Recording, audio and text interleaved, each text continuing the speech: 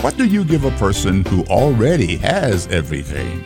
Welcome to Daily Direction, helping you discover the truth of God's Word with UMI founder and chairman, Dr. Melvin Banks. One daughter was trying to find a unique gift for her mother who already had everything.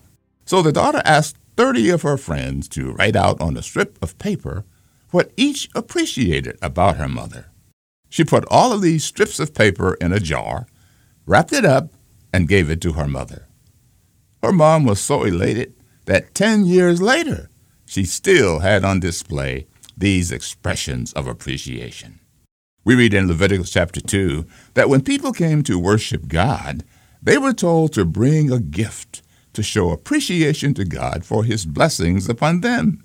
It was to be a choice gift of the best ingredients they produced. We find in the book of Romans chapter 12 that after the Apostle Paul had explained how God's love and grace had planned and implemented salvation so we humans could have our sins forgiven and our relationship with God restored, the apostle then explained how we should express our appreciation for all God had done.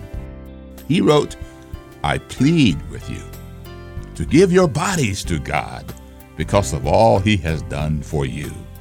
Let them be a living and holy sacrifice, the kind He will find acceptable. This is truly the way to worship Him."